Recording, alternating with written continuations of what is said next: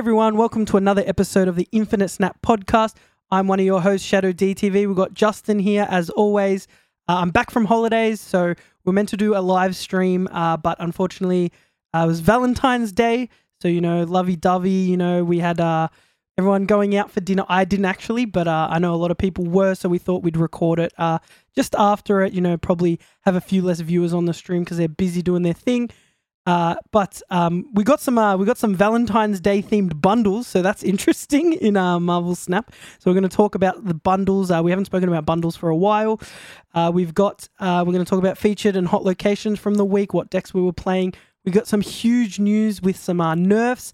It'd be hard if you haven't already heard about these in the Marvel Snap community. We're going to go through the nerfs though and what our thoughts are, what decks we think you can continue playing. Discard, it's officially back. I said this last week that MODOK is a mad card. Me and you, we were like the OG Discard players back in the beta, so very excited to be. I feel like I haven't played Discard for like 3-4 months, so feels good. Love Discard. Yeah, love Discard decks. It's like it was so much fun, and then we kind of got over it, and now it's back, baby. So you heard it here. Game of the Year award.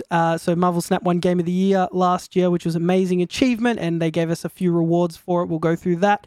Guys, the Infinite Snap Open, our first ever tournament for the podcast, is actually, as of releasing this episode, it will be happening basically almost at the same time. This will probably drop a few hours before the tournament. If you are catching it, it'll be live on the Twitch channel at Shadow DTV, and of course we'll have it uploaded to YouTube with all the matches. We've got some big names competing, so that's going to be really, really enjoyable. You'll be able to catch all that action on the Twitch channel and YouTube, and of course we will be obviously discussing it on next week's episode. If you've signed up, thank you so much. Enjoy the tournament, have a ton of fun. If you haven't, but you're going to watch the tournament, enjoy it. Justin and I are really excited to cast that one. So that's going to be really, really fun.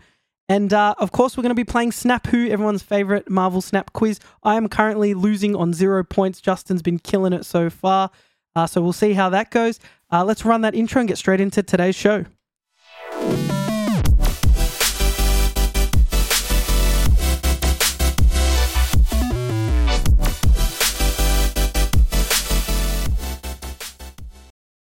Okay, so Justin, you've been playing a bunch of Marvel Snap, I hear.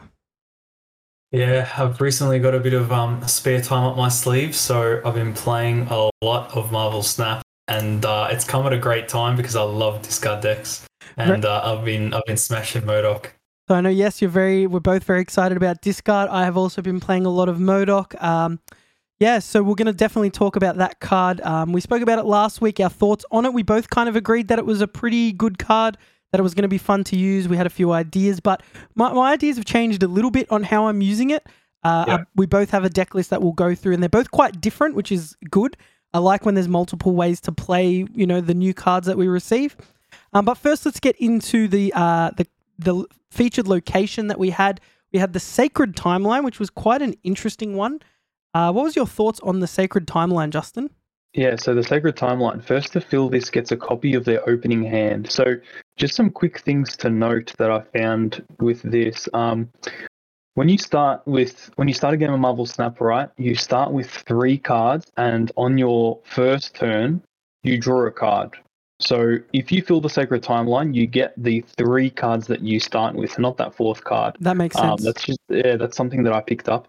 Also, something else to note is you get a copy. It's a bit confusing. I don't know if this is how the location is intended to work, but you get a copy of the card from your opening hand, right?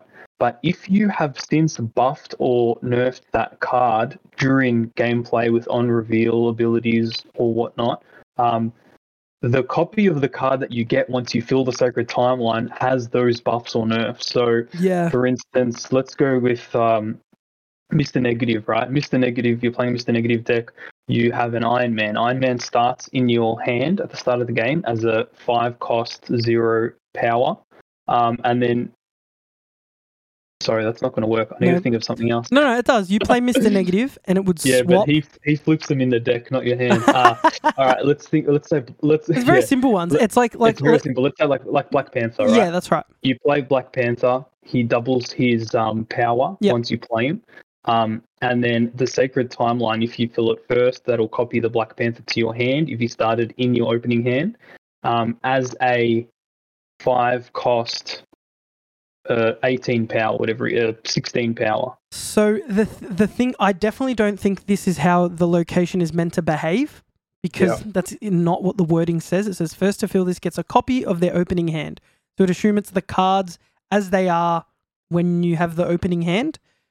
Like I don't know, because like if the card, just say you're playing on the location that says add a copy of this card to your hand, right? You play the card down. A solid thing is like a Carnage or event, and you play the card down. It does the on reveal ability, then it adds a copy of that card with those buffs back to your hand. That's why I feel like it maybe is as intended, because you are getting a copy of your opening hand. I mean, that's just how the cards are now. So it's just the wording. Buffs. Yeah, I get what you're saying, but I feel like when you play the card at a location, it does its ability, then it copies. Whereas this is like, I guess this is doing the same thing. It's copying the opening hand, but it's not copying the specific card. Like, you're not playing the card there, it gets copied. This is copying your opening hand, which wouldn't have the buffs, because I don't know. I feel like it by the wording, I wouldn't expect it to like have the buffs, because you've buffed them without this effect. Like, this effect has nothing to do with those cards. Maybe that is how it's intended to work, but I feel like the wording is just not great. It would have to say something to like really make sense. Would have to say something like, first to fill this gets a copy of the cards from their opening hand. But even then, it's the same thing. It's copy kind of their opening hand. I feel like there's just so many locations like this where in brackets they could just have with buffs. Like with changes, changes, or in brackets, however the card currently is, like, just so something it clarifies. Along those lines, it would make it a bit clearer. Because you're right, people started noticing, like, oh, if I buff this card and then fill it, I get all those cards with those buffs. The other thing that makes this location hard is if you don't actually take note of the 3 cards you started with, there's no like log to actually see what cards have been played, what cards you had in your hand. So you don't actually know. Like, it's hard to actually pinpoint what cards you had. I think if you're not paying attention, they do need to implement some kind of a log, especially playing discard again this season. It's like, especially if I'm playing like a Hala Modok deck. Yes. Like with Hala, I can't remember what I've... It's completely my fault, but like I just can't remember sometimes what cards I've discarded, and it would be great just to pull up a log and say, oh yeah, I discarded this and this. That's right. So I know there is now a deck tracker if you're playing on PC that will track all those things for you. Very similar to like things that like games like Hearthstone have, but Hearthstone even then still has a log of the cards played and the abilities activated, whereas Marvel Snap doesn't. It has been something that's been asked for. It's just like a quality of life thing, because you're right. I go to play Hala on turn 6 and I'm like scratching my head like, how much power am I about to actually get? Like, I'm losing 2 locations. Am I going to get enough power to win them even if the cards go in the right spot? But yes, so that's one thing with discard. This location kind of, I guess it like magnified that issue that you need to remember what cards you have in your hand, what cards were played. But again, that can also come into like the strategy. Like maybe Marvel Snap want you to remember those things yourself. Yeah. Like trading card games in person, a lot of those games, you have to remember these things, or you have to write notes, which is, I guess, a similar thing that we're doing with discard, writing down or trying to memorize what cards we discarded for sure. Yeah, that's right. But going back to the location, it's one of those locations where it's fine. I didn't really, those 48 hours, I didn't really think that it affected me at all, having the Sacred Timeline pop up. It didn't. I can't particularly think of a game where this particular location swung the game in me or my opponent's favor off the top of my head. Like, it wasn't. I don't think it's a massive deal. Obviously, I've been playing a Modok deck, so if I can fill my hand and have like a Morbius on the board or something, then like Modok discarding extra cards gives my Morbius extra power, which is like great. But then again, I'm not I wasn't playing specifically for this location because you still have to win another 2 locations, right? So it's not the be all or end all. Yes. But I think it's a fun location to have in the game. It's good. I actually had fun with this location with the Modok deck because I play Apocalypse. Yeah. So it was fun that I could like double my Apocalypse, Modok my whole hand, Morbius gets a bunch of buffs. I would have 2 Apocalypse in hand, and then I could usually play one and let my Dracula take like Chavez or the other one. So doing that sort of stuff was quite fun. But yes, like you said, a lot of the time you're playing like not the strongest cards here to try and fill it. So you still need to have a way to win the other 2 locations. I found if I focused on this location too much too early, I would end up losing that location sometimes.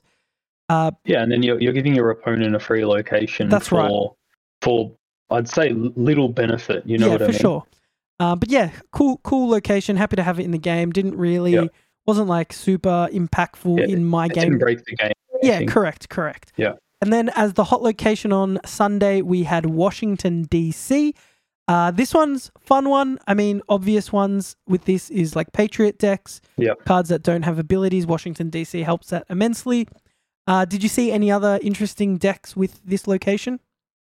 It was just Patriot, man. Yeah. So cards here with no abilities have +3 power at Washington, D.C. And I just came up against a whole lot of Patriot decks. And then I thought, you know what? I haven't played Patriot in like 3 seasons. Let me jump back to it for a little bit. So for the day, jump back to my Patriot deck. Worked like a treat. The Ultron play. Good. The Ultron play. So good with Never this. gets old. I think I think it's a fine location, but I find it interesting the dynamic in Marvel Snap where the way to counter a good deck is just play that good deck. Like it's not often that we're building, like of course that we do build decks to counter, but then it becomes, okay, I'm countering the Patriot decks, but then when I don't encounter the Patriot deck, I'm probably not going to win. So you're better off just play the deck that everyone's playing, and you know, if you're a better player than them, you should be able to churn out more wins than your opponent. I think I did see maybe a couple of broods being played at Washington DC, and what comes along with that is like Silver Surfer deck, but not many because of the obvious nerf that we've had. But we can get into that later. We should have started. Yeah. But like you said, but even Brood, like you can play Brood in Patriot, like it still works. Yeah, it still works. If you don't hit Ultron, you can still do that. But yeah, Silver Surfer, of course. I mean, for 24 hours, didn't bother me. But yeah, it's just one of those things where everyone's going to kind of play a similar deck for the day. Hopefully that doesn't ruin your day playing Marvel Snap. Of course, for newer players, it can be hard when they're missing cards. But, you know, for anyone that's finished Pool 3, they probably had no issues with this location. They pulled out their Patriot, pulled out Mystique, Ultron, and they were ready to go. That's all you need. That's it. Okay. So that was the featured and hot locations. How about we get into the huge nerfs from the week, because they're pretty important ones. They came out kind of just after we recorded last week's episode. So, of course, they are Zabu and Silver Surfer. Justin, do you want to talk about Zabu while I bring those cards up? Yeah, sure. So Zabu was obviously the season pass card for last season. Zabu was a 3-cost, 2-power card, and his ability was ongoing. Your 4-cost cards now cost 2 less to a minimum of 1, and he has been nerfed. So now Zabu is a 2-cost, 2-power card, and his ability is now ongoing. Your 4-cost cards cost 1 less to a minimum of 1. So, you know, we're going from a game where you would be playing Zabu on turn 3, and then you would immediately be able to play 2 4-cost cards on turn 4. And we're changing that, and then 3 2-cost cards on turn 6, which was crazy. There was some crazy synergies with Spider-Man and Absorbing Man. I used to use that a lot, where on turn 5 you would use Spider-Man, then copy Spider-Man's ability with Absorbing Man, locking your opponent out of 2 locations for turn 6. It was just just an auto win. It was like auto retreat. So many games. It's good, but it kind of like every time your opponent sees that, they just retreat. So it was kind of pointless. You're only getting 1 cube. But now we're going to a game where you can play Zabu on turn 2, right? And your 4-cost cards now cost 3 in a normal game. And so you can now play a 4-cost card on turn 3, a turn earlier than you would have. And now on turn 6, you can only play 2 4-cost cards because they'll cost 3 each. So I don't think it's a bad change. It obviously is a bit of a nerf, but it's gotten rid of some crazy abilities that could have happened before, now can't happen. But I still think Zabu is a strong card. A bit of a nerf is a bit of a stretch. I think it's a huge nerf. But yes, it is still... I don't think they killed the card, like you said. Like, it's still... You're still cheating out your cards earlier. You're getting a 3 cost on turn 3, two 3 costs on turn 6. Sorry, 2 4 costs on turn 6, and a 4 cost on turn 3. So you're playing cards earlier. If you've got 1s and 2 cost cards as well, you're sprinkling them in. So Filling the curve, yeah, and I've said this multiple times. Cards that let you get cards out earlier are generally going to be really good. As making Zabu get cards out, like, you were literally getting them out 2 turns earlier than you would have, which was like kind of crazy. Like, well, not earlier. You were getting 2 of them out on turn 4, which is just nuts. Like, it's like, imagine you're basically playing 8 powers worth on turn 4. And then on turn 6, you were playing 12 powers worth of cards. Sorry, 12 energy worth of cards on turn 6. That is, like, getting your head around it. It's insane. It was insane. It's like Mr. Negative level of insane. Yeah, but in saying that, I feel like Zabu has gone from a broken card, right? Because let's be honest, Zabu and Silver Surfer, they were defining the meta. Yes. The top decks had either one or the other in them. It's gone from a broken card now to, I would still say, a good card. Yes, I agree that it is still a good card. Very much so. It's just not disgustingly broken. So it is definitely a good change. I think the fact that when a card makes so many bad cards playable, like, we think about all the 4-cost cards we all of a sudden played in Zabu that we never even would have thought to play. I mean, Spider-Man did not see much play. It was played, but didn't see much play. You had cards like Crossbones. Who would have thought we were playing Crossbones in like 2023 of Marvel Snap, you know? There was just so many cards that I looked at. Omega Red became playable without, like, you know, having a special featured location to abuse it. They all just became usable cards, which is a good thing. We want lots of cards to be playable. But when one card all of a sudden makes all of these cards good, that kind of tells you how powerful it is, I think, without even understanding the stats. And then we obviously saw how it happened, how Zabu, like...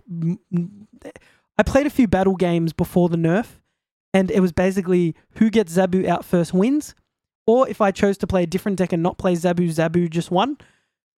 So it was... I played a game with you, remember? Yeah. And it's when MODOK just came out after our last podcast, and we were both keen to try MODOK, and I didn't change my deck, so I played my Zabu deck and just absolutely obliterated you because, a deck can't compete with Zabu if, like, they don't have their own Zabu or some kind of way to cheat out heaps of cards at, like, a cheaper cost. That's right. And the good news is we were actually going to run the Infinite Snap tournament last week right before the nerfs, and I'm glad we didn't, because I feel like it's going to be a much more open meta for the tournament, whereas I honestly think last week's tournament would have just been Zabu, Surfer. Oh, 100%. That would have been the whole meta.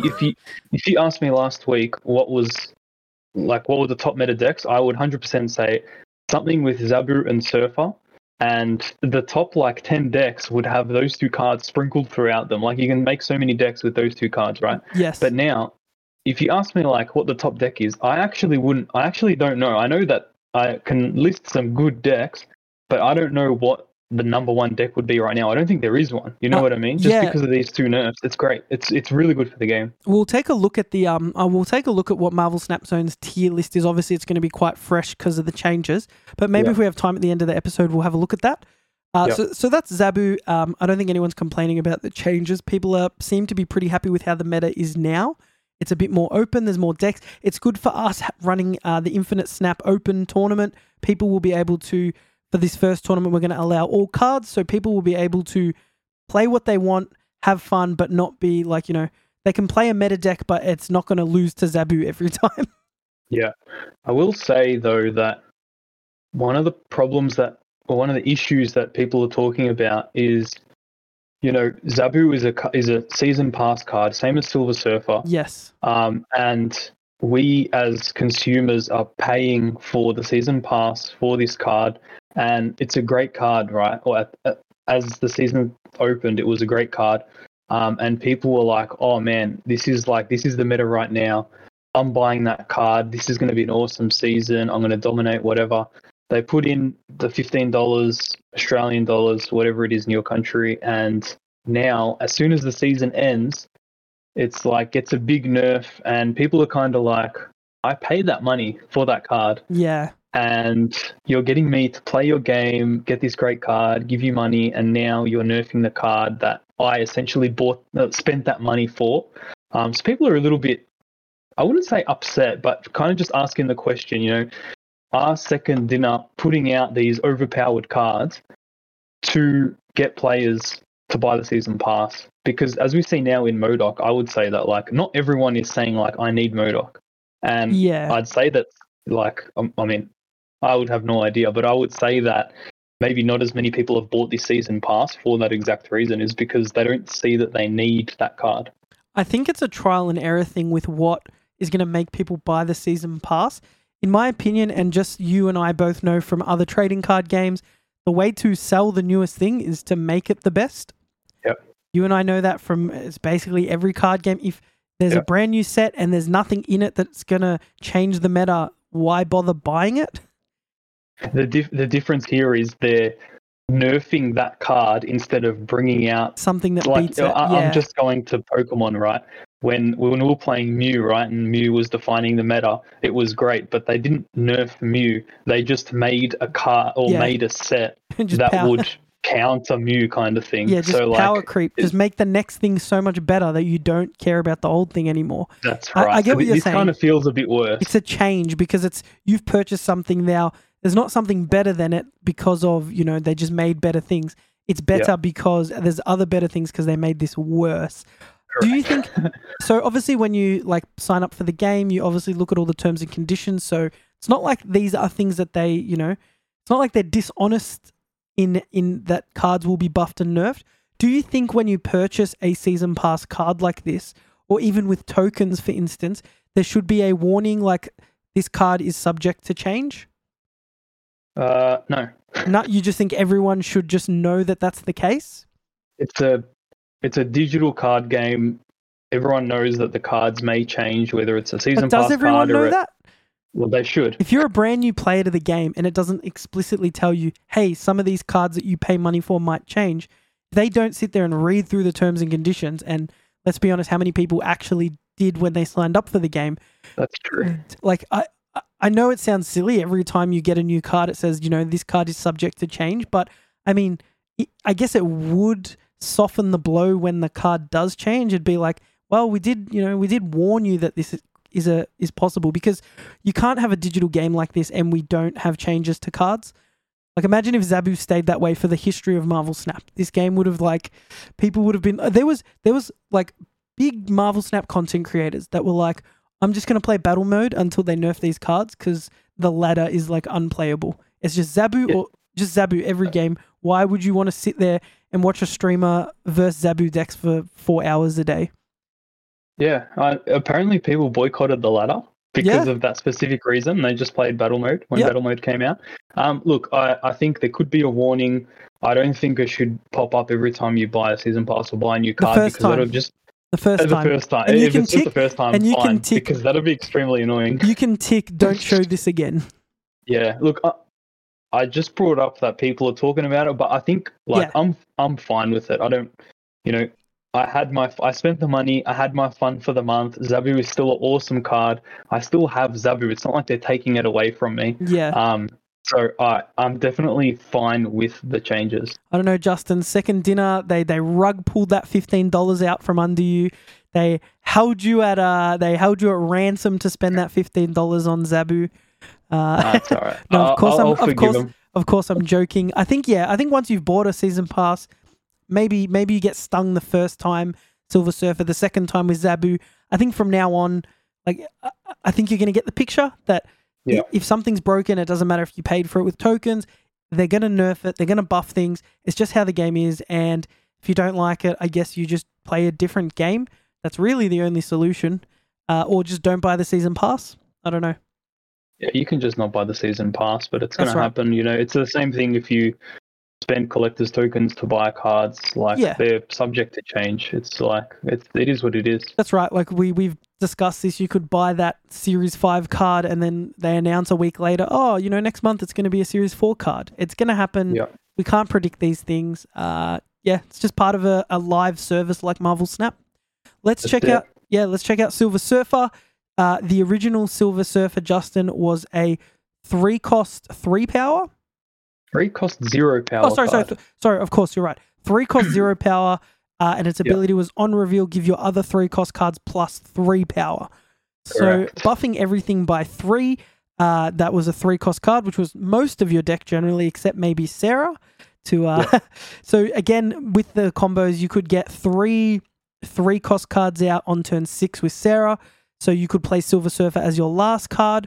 You were playing, you could play a Brood on turn 6. You could play a Shang-Chi and kill their 10 power plus card that they have, 9 power plus card, and then play Silver Surfer and buff everything by plus 3. It was kind of insane. You would go from like positions where you were going to lose all 3 locations to just winning all 3. Strong card. Justin, what's your thoughts on the nerf? Is the card still good? Is it still playable? Yeah, so now Silver Surfer's a 3/2, and he gives your other 3 cost cards plus 2 power. I think it's very similar to Zabu in the fact that it is a massive change. It's gonna the whole community, I guess, now is just like not playing Silver Surfer or Zabu at all from what I've seen.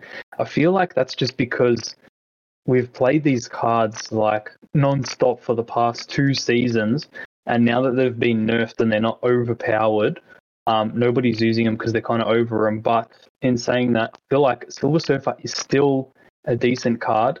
3/2, give your other 3 cost cards plus 2 power. So it's like giving cards plus 2 power is still like a good thing. Yeah, it's still good.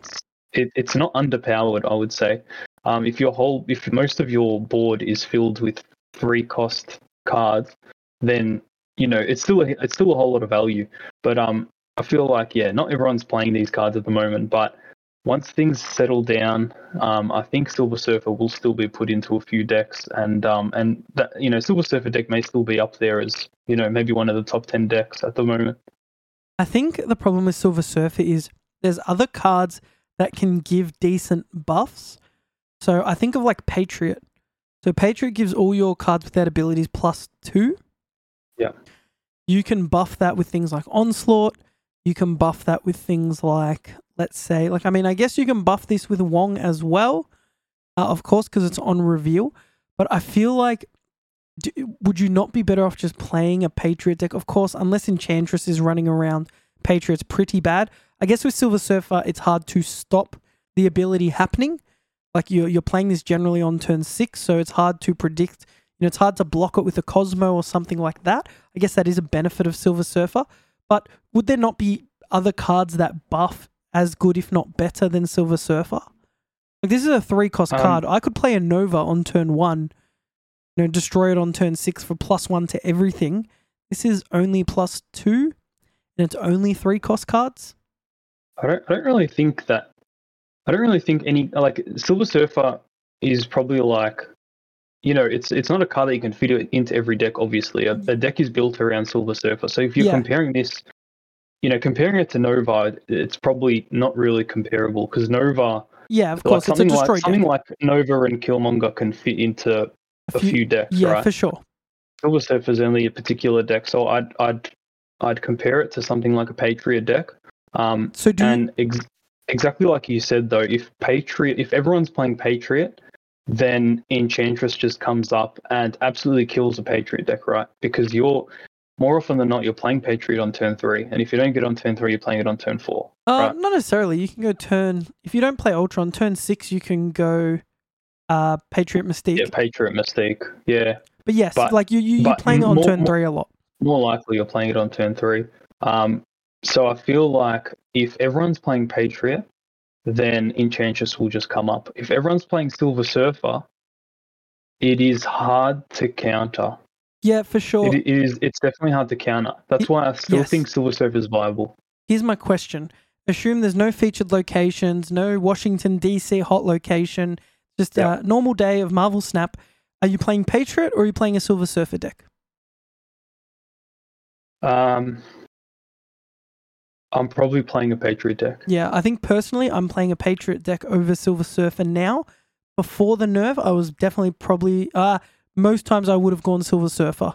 Yeah. Yeah, so I can agree with that. I think the card is still playable and has a place. If we get some newer 3-cost cards that are really good, it just makes Silver Surfer better, of course. I don't think you're going to get a lot of no ability cards for Patriot. You know, they're not going to drop a Series 5 card with no ability. Maybe a card that creates cards with no abilities like Ultron. But, I mean, since Patriot's come out, we haven't really seen any cards that complement it. So maybe Silver Surfer gets better over time. Yeah, they could add to a Patriot deck, maybe. Of course, yeah, there's ways to, but like so far since beta, they haven't. Yeah. Like there's not a card that sticks out to me and you go, yeah, this goes in the Patriot deck. Yeah, true. Yeah, cool. So that's Silver Surfer. Some huge nerfs. I feel like it really has opened up the meta. We'll check out we'll have a quick look at the tier list later in the show. But we have to talk about our boy MODOK. Discard is back. I mean, really exciting stuff. Guys, of course, I forgot to mention that Ghost has also been released, which we'll go through after MODOK. I forgot to mention that in the notes at the start. You're right. But yes, so we'll definitely go through Ghost. But MODOK, we spoke about this card last week. It's a Season Pass card for the Ant-Man and Wasp Quantumania Season Pass. I forget what the actual Season Pass is called. But it is about about Quantumania. MODOK is into the quantum realm. Into the quantum realm, that's the one. 5 energy cost, 8 power, so already strong power as most discard cards have. On reveal, discard your hand. We discussed some ideas with this last week. Justin, why don't you take us through the deck you've been playing this week? First of all, just want to say that the animation for MODOK is like so cool. I love it when they bring out he's got like the jetpack on the bottom of the card. Yeah. I love it when they bring out those kind of things.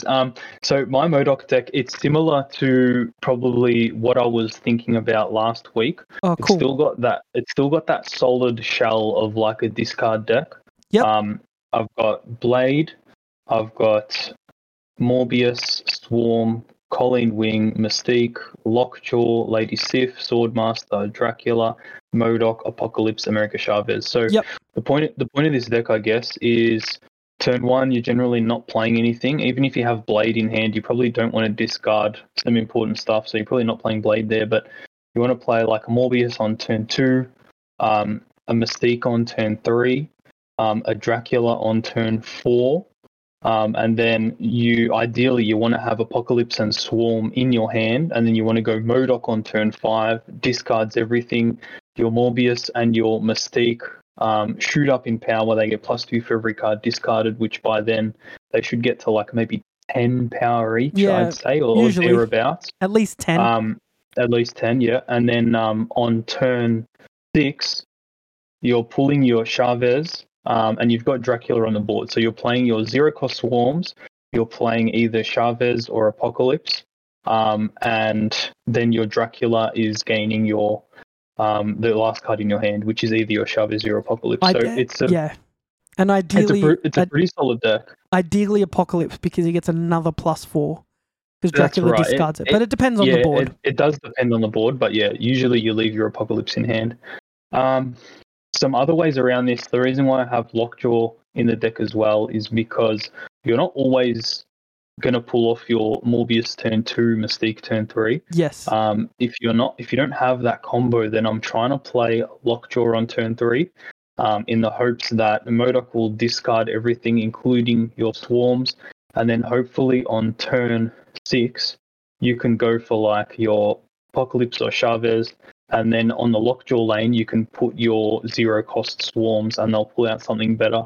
The risk is that your Lockjaw may pull out Mystique, or your Swarm, which feels bad.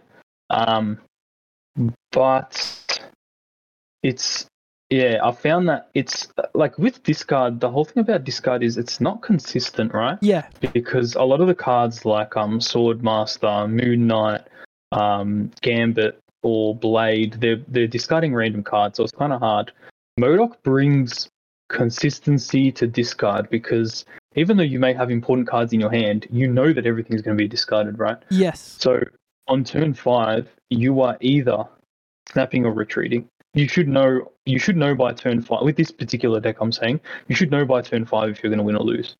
Yeah, that's interesting. yeah. Like how you like MODOK, I guess, brings consistency in that you can guarantee your swarms and apocalypse get discarded. Yeah. Like at least at one point in the game, as long as they're in hand. Oh, guys, we will make sure that these deck lists are on the Infinite Snap Twitter. So at Infinite Snap Pod, we'll get them up there. Is that everything for your deck? Because I'll go through my MODOK deck. It's similar but different. That's pretty much everything for the deck. I'd say like what I mean when I say on turn 5 you should know if you're going to win or lose is that hopefully you've got MODOK in hand, right? If you don't have Apocalypse or Swarm, most likely you're not going to win unless you've pulled off the Morbius and Mystique combo. Yeah. But if you have pulled that combo off and you've got like Dracula on the board, right? So just say I go Morbius turn 2, Mystique on turn 3, Dracula turn 4, and then MODOK on turn 5, but I don't have Apocalypse or Swarm, then you're just losing you're discarding everything, and you're only going to get Chavez on turn 6. If you play Chavez, your Dracula is not gaining any power because there's nothing in your hand. So yes.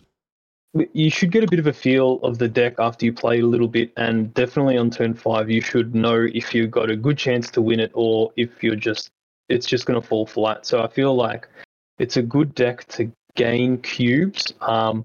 Although if you've pulled off Morbius and Mystique, then sometimes your opponent after turn 5 will retreat if you get them up to like 10 plus power. But I found that it's a pretty good deck. It's pretty consistent. Yeah, I like the list actually. The Mystique. So I'll go through mine because it is a bit different. So I've got Morbius, same as you. Instead of the Mystique play, I'm playing Zabu. So we were just discussing like what is your use for Zabu, and I'll go through the 4-cost cards we're actually playing. But I've also got Swarm. I've got Colleen Wing to obviously get rid of the Swarm consistently. I've got Gambit. I've got Lady Sif to try and discard our Apocalypse as many times as we can. I've got Dracula in there, of course. I've got Wong. So with Wong, we can get Wong out turn 3 thanks to Zabu being played on turn 2 now. So this allows us to do things like double Gambit. So play Gambit and hit 2 cards. We can play something like Hellcow and discard 4 cards if we miss MODOK. If we don't draw MODOK, we can do things like that. Lady Sif can discard Apocalypse a bunch of times. Colleen Wing can discard a bunch of Swarm. So I feel like getting Wong out turn 4 feels bad, but getting Wong out turn 3 can be really good. I know playing Zabu on turn 2 doesn't give you a ton of power, but it can be a good substitute if we don't draw Morbius straight away. Of course, Morbius's ability, it's not an ongoing, it's not a... It always has that ability no matter if you play it on turn 6 or not. Every single card discarded gives it +2. Morbius is ongoing. Sorry. Morbius is ongoing, not on reveal. So, yeah. Sorry, that's what I meant to say. So even if you play it on turn 6, it has all the buffs from the discards during the game. It's not like the collector where you have to play the card first. So you can not draw Morbius till later, and it's completely fine. We also have Hellcow, MODOK, of course, Apocalypse, and Chavez. So it's very similar like finish as your deck, where we want MODOK, we want to discard Apocalypse, discard the Swarms, play all our Swarms in our Chavez, and then Dracula will take the Apocalypse to get a bunch of power. Morbius is still getting all those buffs. We don't have the Mystique combo, but I find if you miss that combo, it can feel kind of bad having the Mystique in your deck, I guess. Yeah. And of course, we're not swapping our Swarms, playing them at Lockjaw and swapping them out for better cards. So you're also missing that part of the deck. But I think the Wong Gambit combo is actually quite strong. So like turn 2 Zabu, 3 Wong, 4 Gambit, and 4-5 Gambit. People think like, oh, like they've got barely any power on the board. But I've killed a few cards. If I hit something big, it's great. And then, turn 5, 6, they're looking at my board like, wow, they've got like no power here. And then you're playing something like, MODOK. Then all of a sudden you've got your Dracula play. Sorry, usually Dracula you can get out as well because he's 3 cost. And sometimes there's even scenarios where you play MODOK on turn 6. I've had that happen before. Yeah, that happens sometimes. So it's like you're not always just relying on Apocalypse, Swarm, MODOK. Like if you don't want games where if you miss those 3, you just auto lose. So like your combo is Morbius and Mystique to try and achieve that. If you miss it, then it's okay. You can still try and win. And this deck kind of uses things like Gambit to try and achieve a similar thing. Yeah. Like there's some games where I just, like even like Patriot, things like that. If I hit their Patriot or, you hit their big card, it's just an auto win for you.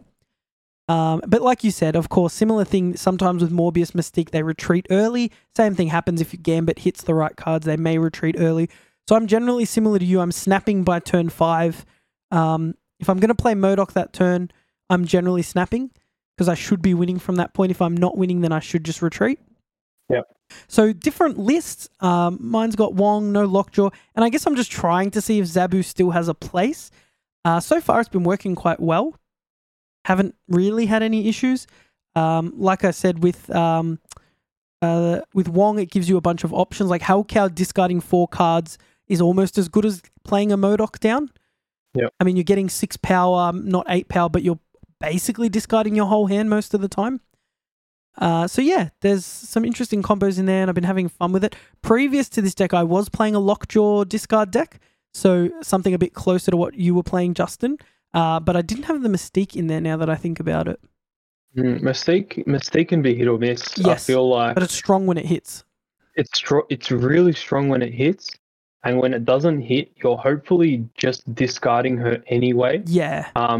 The really bad thing is just if a Lockjaw gets Mystique out, because then it's just a 0 power card. It's just stuck there. Yeah, it's just stuck there. But I kind of like what I wanted to bring up.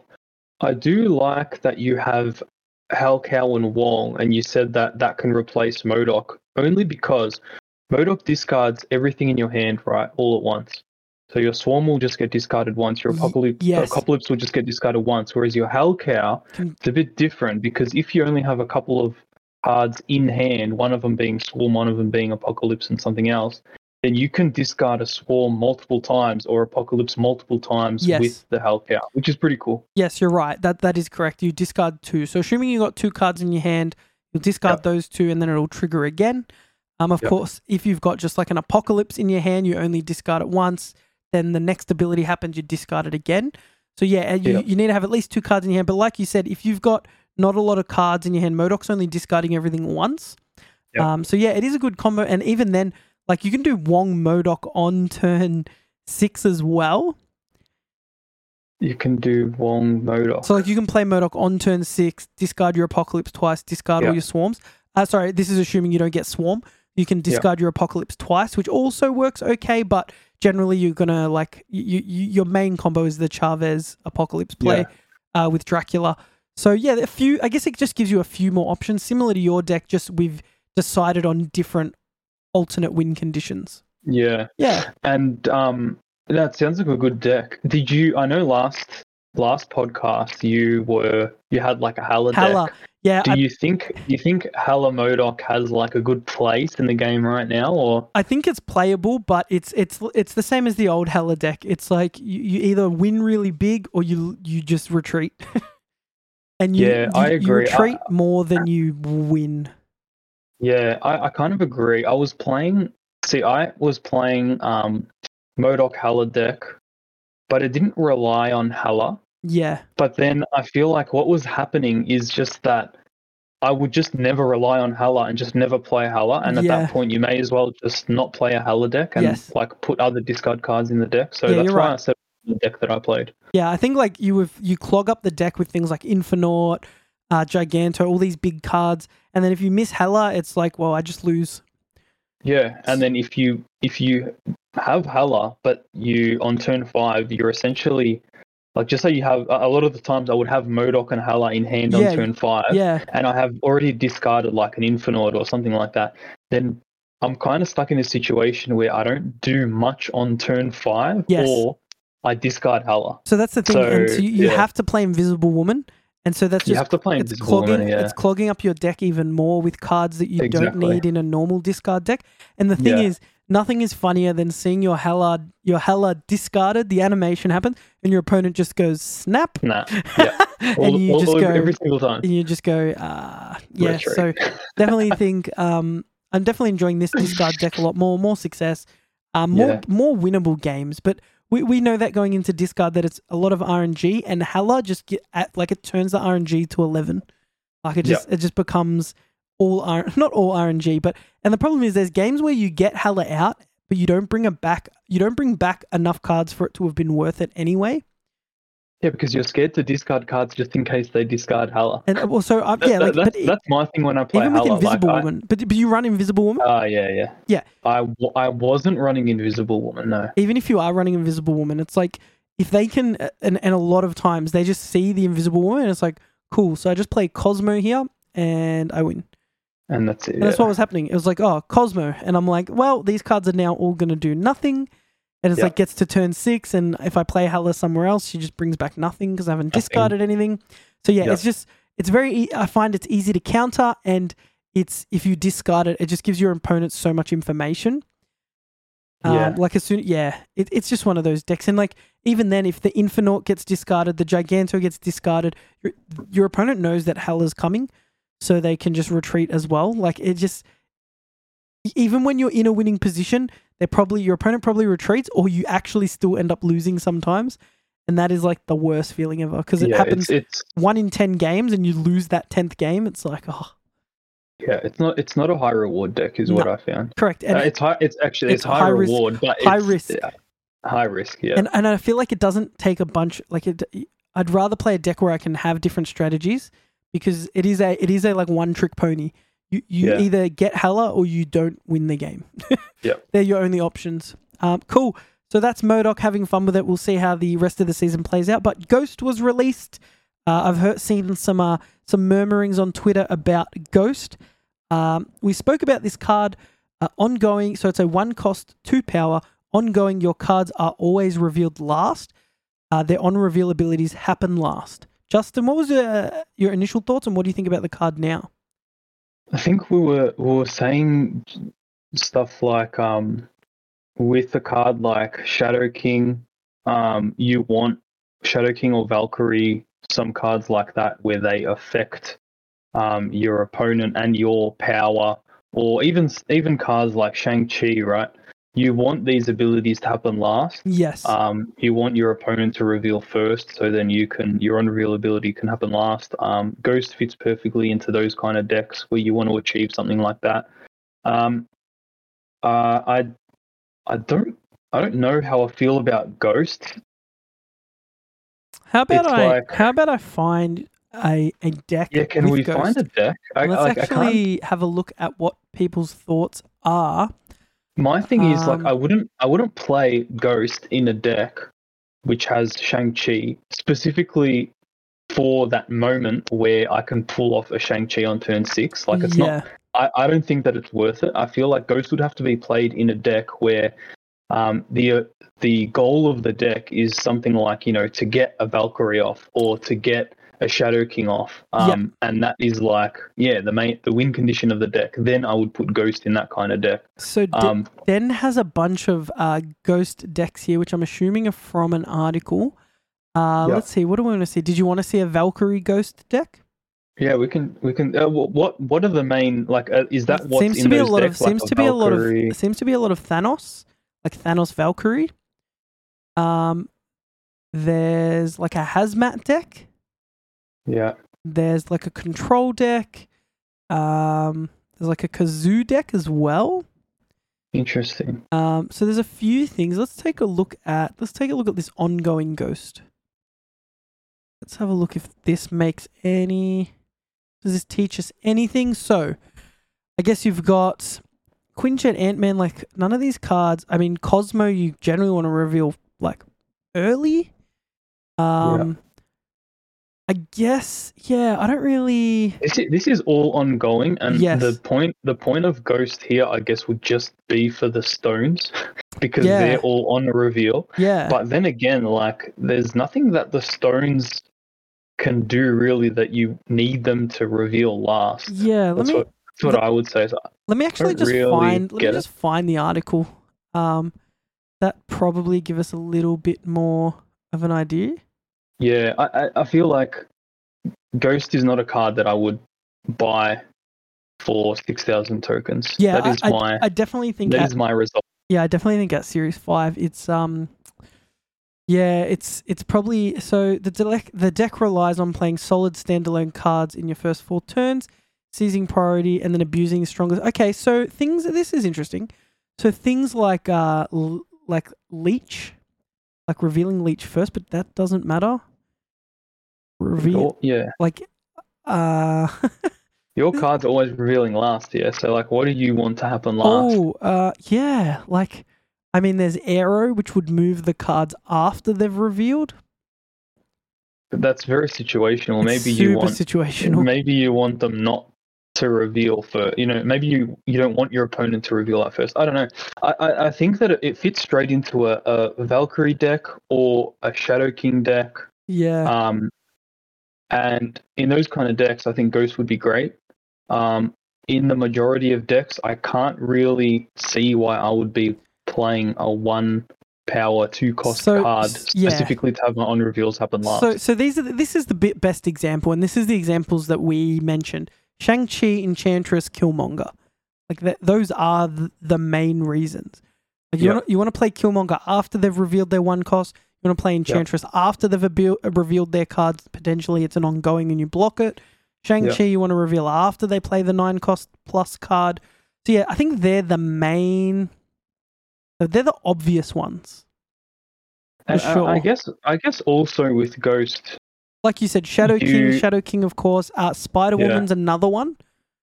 Yeah. So Spider-Woman you would want, Valkyrie you would want after, Hazmat you would want last as well. Yeah. Afflict all other cards with -1 power. So but they are all again it is very situational in that if your opponent doesn't do what you were thinking they were going to do, then it still doesn't And then there's also going to be a lot of times where you don't have priority anyway. So you would have essentially had the ability. Yeah. I can see, however, that Ghost can also be used to counter those situations, right? Yeah, that's true.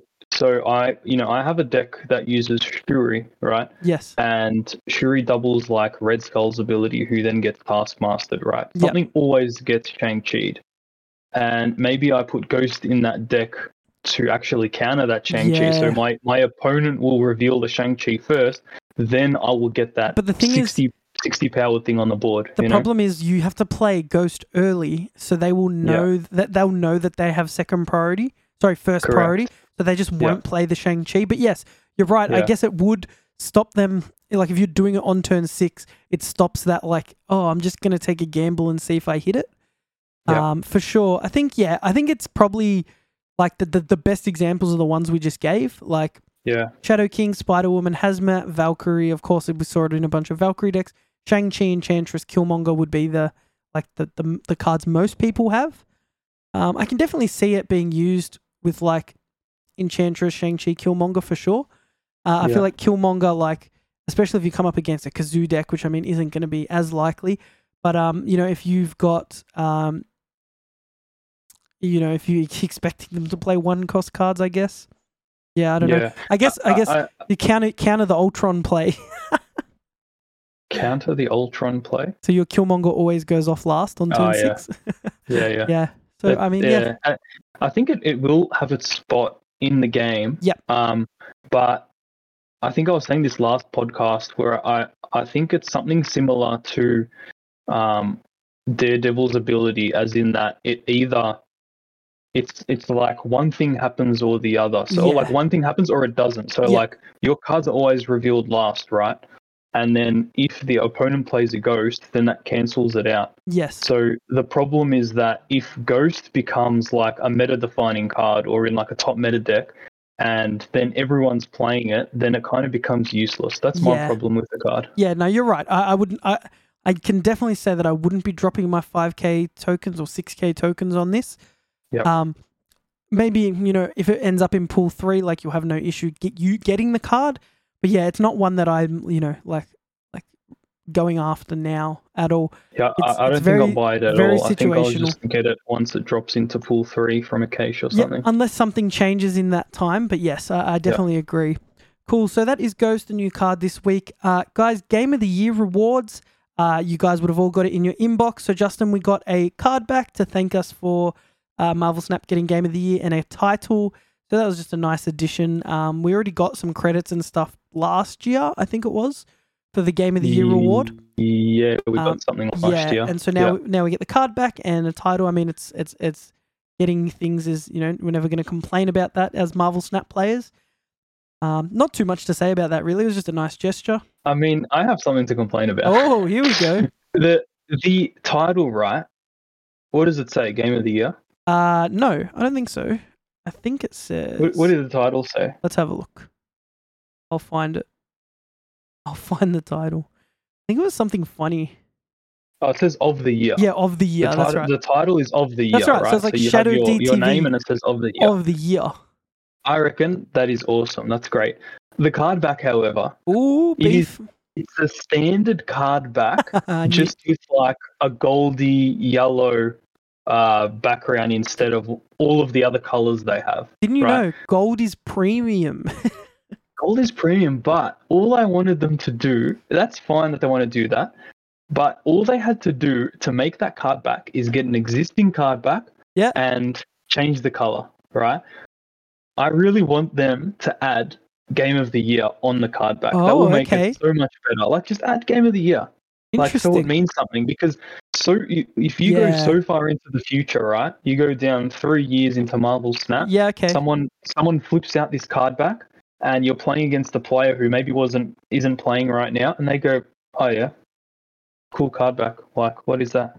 I don't know." I think that's interesting. Idea. I think it's interesting what you said. Yeah, because like I guess it doesn't actually show you what the card back was given for. No, the card back is called Game of the Year if you click on it, but it doesn't actually state it on the card back. Yes. So I just want them to put on there Game of the Year, so that when you're using that card back and people look at it and verse you, they're like, "Oh yeah, Marvel Snap won Game of the Year." Like, that's amazing. That is awesome. Well, there you go. I guess Justin, you can.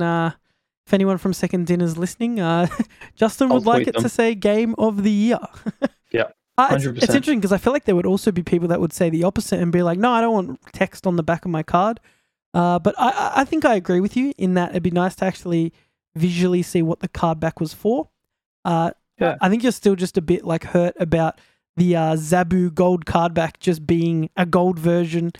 And now we've got a gold version of this card back. Again. This is the third time and Justin's had enough. Yeah. Okay. I'm slowly coming to terms with it, but come on, Game of the Year card back could have been a little better. Oh, okay. So Justin just wants it's funny because you're actually asking for it to be more obvious that it's of what it is, which I don't think is a bad thing at all. Like, I wouldn't call that a complaint. Not a bad thing. You actually want like I wouldn't be surprised if people at Second Dinner were like, well, we don't really want to make it really obvious. Look, Game of the Year. Like, we don't want to rub it in people's faces. Whereas you're the opposite. You want to have it you want to see that every time you use it. Yeah, no, I think probably now it's not so much my argument at the moment doesn't have much traction. But like I said, in the future, yes, you're right. No one's going to know what that card back is. You're definitely correct. I definitely agree. Yeah. Cool. Yeah. So that's Game of the Year. We got some rewards. It was pretty cool. Thanks, Second Dinner. How about we check out some bundles, because we haven't done this in a while, and we usually take a quick look at them. So I've just got them here. So there is quite a few that have come out, but let's go through the most recent ones. We obviously had the Jubilee Fireworks one for Lunar New Year. We spoke a bit about the controversy behind some of those choices for variants. We're not going to get into that again. You should be going into to the left of that, the February one. We haven't spoken about those. No, to the right of that. Oh, so we can just look at all of them here. Yep. Yeah, the 4 bundles for the season. Yes, cool. I don't think they have... it's just loading. That's fine. We just get a bunch of ads this way, which is annoying. Yeah. Maybe we can just go through them like this. Yeah, you can do that. It might be... So, yes, we had the Mr. Negative one, which did include tokens. Yes. Which is why people wanted them. So we're getting 6,000 credits, 3,000 collector's tokens, 155 Mr. Negative boosters, like anyone cares. Title Be My Valentine, and then, of course, the avatar and the variant. So cool variant, not going to lie. And the avatar, which is cool. Avatar, yeah. Is anyone playing Mr. Negative much anymore? Not really. No, but I'm definitely aiming to get the. I mean, The let's be honest. tokens. Everyone's going for the tokens, right? Yep. I'm aiming to get this. I'm sitting on about 7,000 gold. Nice. This costs 8,000, so I'm almost there, and it's available for another week and a bit. So I think I'll get there.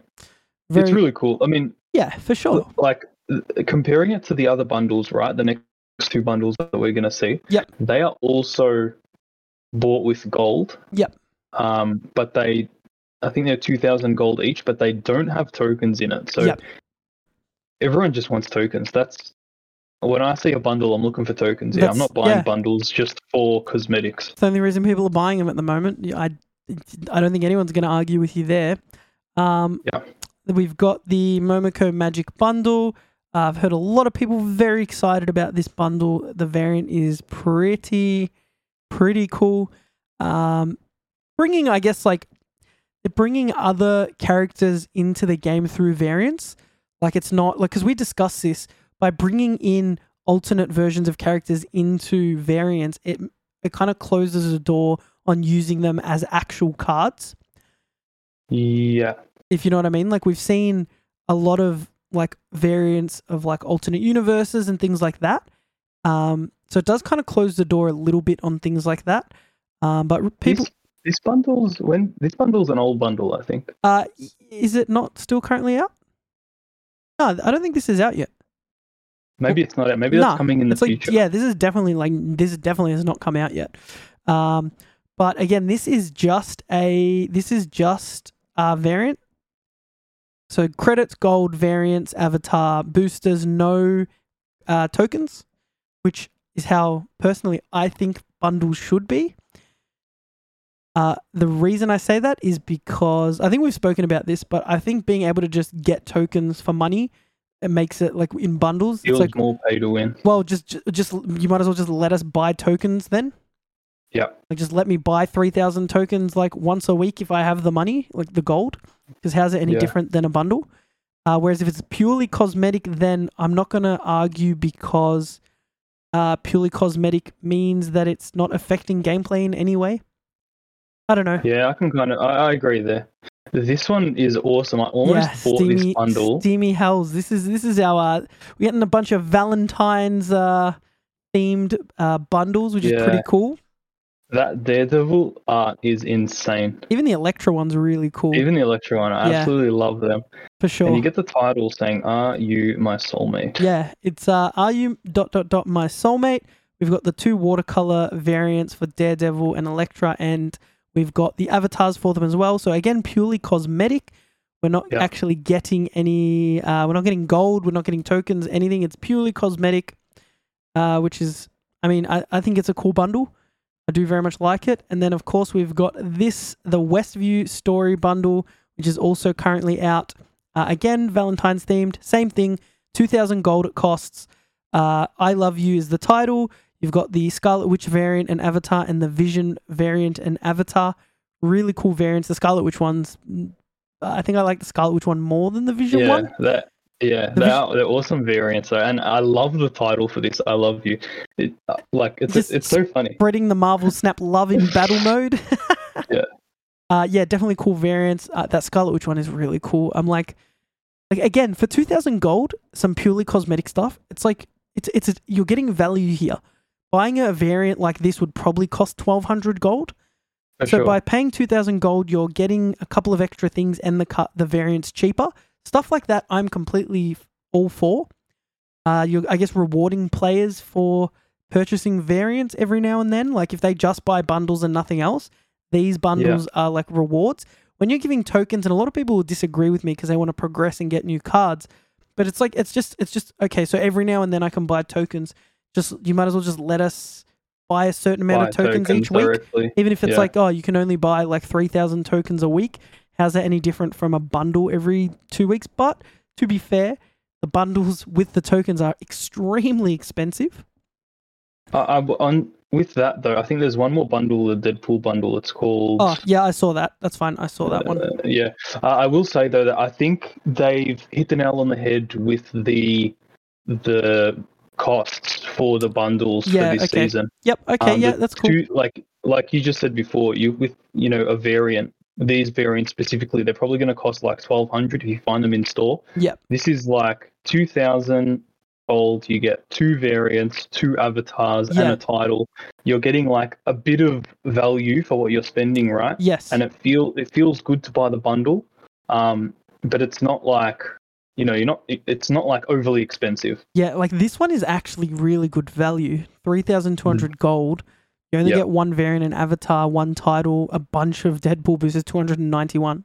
3,200 credits and the 1,500 collector's tokens. I mean, people are just buying that for the collector's tokens. 100%. I feel like, put the tokens aside, but I feel like these bundles are really well priced this season. Yeah, no, I definitely agree with you that, they were still figuring out pricing. I think they're like looking pretty good. I think people are pretty happy so far. Like, I mean, the positively charged one is the most expensive, and again, it's just because you get the tokens. Yeah. Like, you take the tokens out of that, and what's the bundle? $60? Yeah, pretty much. You know what I mean? I looked at this table. They've got the total value at the bottom, which is pretty cool. So, like, you're getting, with the positively charged, you're getting, like, double your value pretty much. But see, the question is, but the thing is, like, what are we valuing tokens at? Well, I'm assuming what you can buy them for in the shop. But you can't buy tokens in the shop. You can buy tokens. Can you not buy tokens in the shop? Like collector's tokens? Not collector's tokens. No, you're thinking credits. I'm thinking credits. Yeah, no. So, like, for instance, tokens. You can't buy tokens in the shop. So, correct. So this is like 6. So these ones, these $29 ones, 2,000 gold, $29 US. They have a low value because they're not actually helping you progress in the game. But correct. That's the thing. It's like we're valuing collector's tokens and credits higher than the variants. It's just one of those things where, yeah, it's tough because obviously, like you're saying, 3,000 collector's tokens. This is really good value. That's 8,000 gold bundle. Like, that's just, if say I didn't spend all my gold on variants and I had to actually buy this with my hard-earned cash. That is so much money to potentially get 1 Series 4 card. Yeah, I guess I look at it more from the stance that, like, you can save up your gold in game to get this. Yeah, like I bought the Yes, you bought the Sunspot one, right? And I thought, they're going to come up with more bundles in the future. I'm not going to spend gold on credits. I'm just going to save it. Since then, I've been saving up my gold, which has probably been like 3-4 weeks, I reckon. Yeah, so the issue is, and again, I've got like 7,500 gold. You're going to get it. You're going to get all this stuff without spending any money. But that whole thing of like fear of missing out, I can't get that. I can't get those other variants. I can't get the Deadpool bundle. So it's like, if you want all of these, and there are people who are trying to collect all the variants, you're spending the money. Man, it's so like if just this month, forget season pass, you're spending like over $200 US to just get all this stuff. I know like it's a live service. You don't need to buy these things, but when you're putting like discounted credits and discounted collector's tokens in them, it's like you are getting ahead if you can afford to buy these. Yeah, agreed. Which I know is the case. You can buy credits already and stuff, but it's like these bundles are, I guess, they're like put in front of you. Like they're always at the top of the store. Like I have to scroll through like 3+ bundles to actually get down to my 50 free credits, or scroll down to see what my collector's tokens shop is today. What card is on sale? Actually, quick mention. You know what card is in the shop for me today? Oh no, is it Ghost? It's Ghost. Mine was Ghost too. Really? Yep. Maybe they're doing that as like a thing. Let me check right now, or maybe it was yesterday. It might have been yesterday at the turnaround, or was it this morning that I saw it? I'm trying to remember. No, it might have been yesterday. Sorry, I just got to give me a second. Yeah, there's Ghost. I just need to scroll through all the bundles and the Pro bundle as well. Just give me a second. It might take me a while. Yeah. Be careful that you don't accidentally buy one the Pro on your way bundle. Through. No, I've got Thanos currently in my store. Yeah, okay. But yes, no, I definitely had Ghost. I reckon it was yesterday after it dropped. So no, I don't think they're doing that yet. But I definitely did have it pop up in my store. They won't be doing that, because then you can just... Actually, they may do that. I don't know. We'll find out if they did that. Cool. So that is the bundles. We've been through them. Guys, the Infinite Snap Open is basically going to be starting as this episode releases. Again, if you are participating, we look forward to casting. Justin and I are going to be commentating the game. It's going to be a ton of fun. We've got prizes. It's just, man, I'm just so excited. You and I have played in card game tournaments before and things like that, and we know how much fun it is participating in them. But I've always wanted to, I guess, we do this podcast. We enjoy talking, and so casting is going to be really, really fun. Oh man, I wish I could do both. Yeah, maybe you could try. I would be so keen to participate in this tournament, but having a look at it from the outside will be like something different and like really cool. I'm really keen for it. It's going to be so good. Look, there's definitely going to be opportunities for you to participate in the tournament. We're definitely going to be running more, but I think it's going to be enjoyable to cast the first one with you. We'll always be able to say that it was the first Infinite Snap Open. We were there. So that's going to be really exciting. Guys, before we play our favorite Marvel Snap game, Snap Who, we'll have a quick look at the current meta, I guess. Yep. Before I get into that, if you do want to participate in any of the Infinite Snap tournaments, or you just want to be in the chat, be able to know when the streams are going live, things like that, best place to do that is the Discord. We'll have the links in the podcast description, or if you're listening and watching on YouTube, we'll have it in the description. In the Discord, Justin's in there, I'm in there. There's a bunch of people in there chatting, organizing battle mode games with each other. You can sign up for the tournament there. You can just find out when we're going live, things like that. So definitely join that. Let's have a look at the Marvel Snap meta decks. I just want to have a quick look at it. Let's take a look at average cubes. That's probably the most important thing, and we want it to be since latest patch. So this is saying that. Seems interesting. Oh, no, let's do... Oh, there's different ranges. Let's do 80 to 99, because I feel like that is a better indication of the higher end of decks. Yeah, agreed. So apparently Negative Surfer is still doing quite well. Yeah, I can see that. I'm trying to find the condensed version, because this is there's a lot of stuff at once. I usually have a condensed version of this. How do I condense this down? Yeah, let's check out the meta breakdowns. This is, actually, this is what I want. So we're looking at, was this before the nerf? Yeah. So it's still, as expected, Shuri has become a very strong deck. Zabu and Silver Surfer have suffered very different fates. Silver Surfer is very discreet right now. So we're looking at things like Shuri Zero being very good. Yeah, okay. Like Dino and Darkhawk. Lockjaw on reveal. Zabu Devil Darkhawk is still doing well. Obviously, you're getting cards out a little, not as frequently, but I can definitely see how Darkhawk Devil Dino is still a decent deck. But yeah, a lot of the Zabu decks and Silver Surfer decks have dropped down a few tiers. Some of the other variants. So yeah, it's still, like we said, still strong cards, but not super overpowered anymore. And of course, it is still early into this meta for sure. Cool. Yeah, So yeah, I did want to quickly check direction, that. Yeah, keen to see which direction the meta goes sure. And from here after these nerfs. Yeah, and it's not like any decks that didn't exist all of a sudden became powerful. Shuri Zero has always been a good deck. So it's just I might check out that deck. I played that for a little. Yeah, I've got all of those cards, and I did play it for a little bit when I unlocked Shuri. Yep. But at the time, a Zabu deck with Shuri in it was much more appealing. But now I may go back to that just Zero Shuri deck. That was a pretty good deck. Interesting. Yeah, I mean, it looks like a pretty good deck. All right, Justin, how about we get to everyone's favorite Marvel Snap quiz, Snap Who? Do you want to let the listeners know how the game works? All right, so if you are watching the podcast, you can see that me and Shadow have a cost and a power to our names, right? On the left-hand side, which is our cost, Shadow has a 1 because he's participated in one of these games, and I've got a 2. I've participated in 2 of these. He's got a power of 0, which means he's got 0 answers correct. Let's go. And out of a possible 2, and I've got 2 power out of a possible 4, right? So the way the game works is I'm giving Shadow a location. He's going to be able to see this location. He's going to describe it to you all. And then he's going to have to guess the name and the text of this location, getting 1 point for each of those correct answers. So do you want to bring up the location that I've given you? Yes. And describe it to us. Okay. So we've got what looks like a fiery lava sort of environment. It reminds me a lot of Star Wars Episode 3. Yes. I don't know if it gives you those vibes, Justin. It looks a lot like what's the planet called? I'm trying to remember. Oh man, this is really showing our I can't remember because all I'm lack thinking of of is Star like Wars. Marvel Snap location. Yeah, same. I'm trying to think. Oh man, I feel really silly.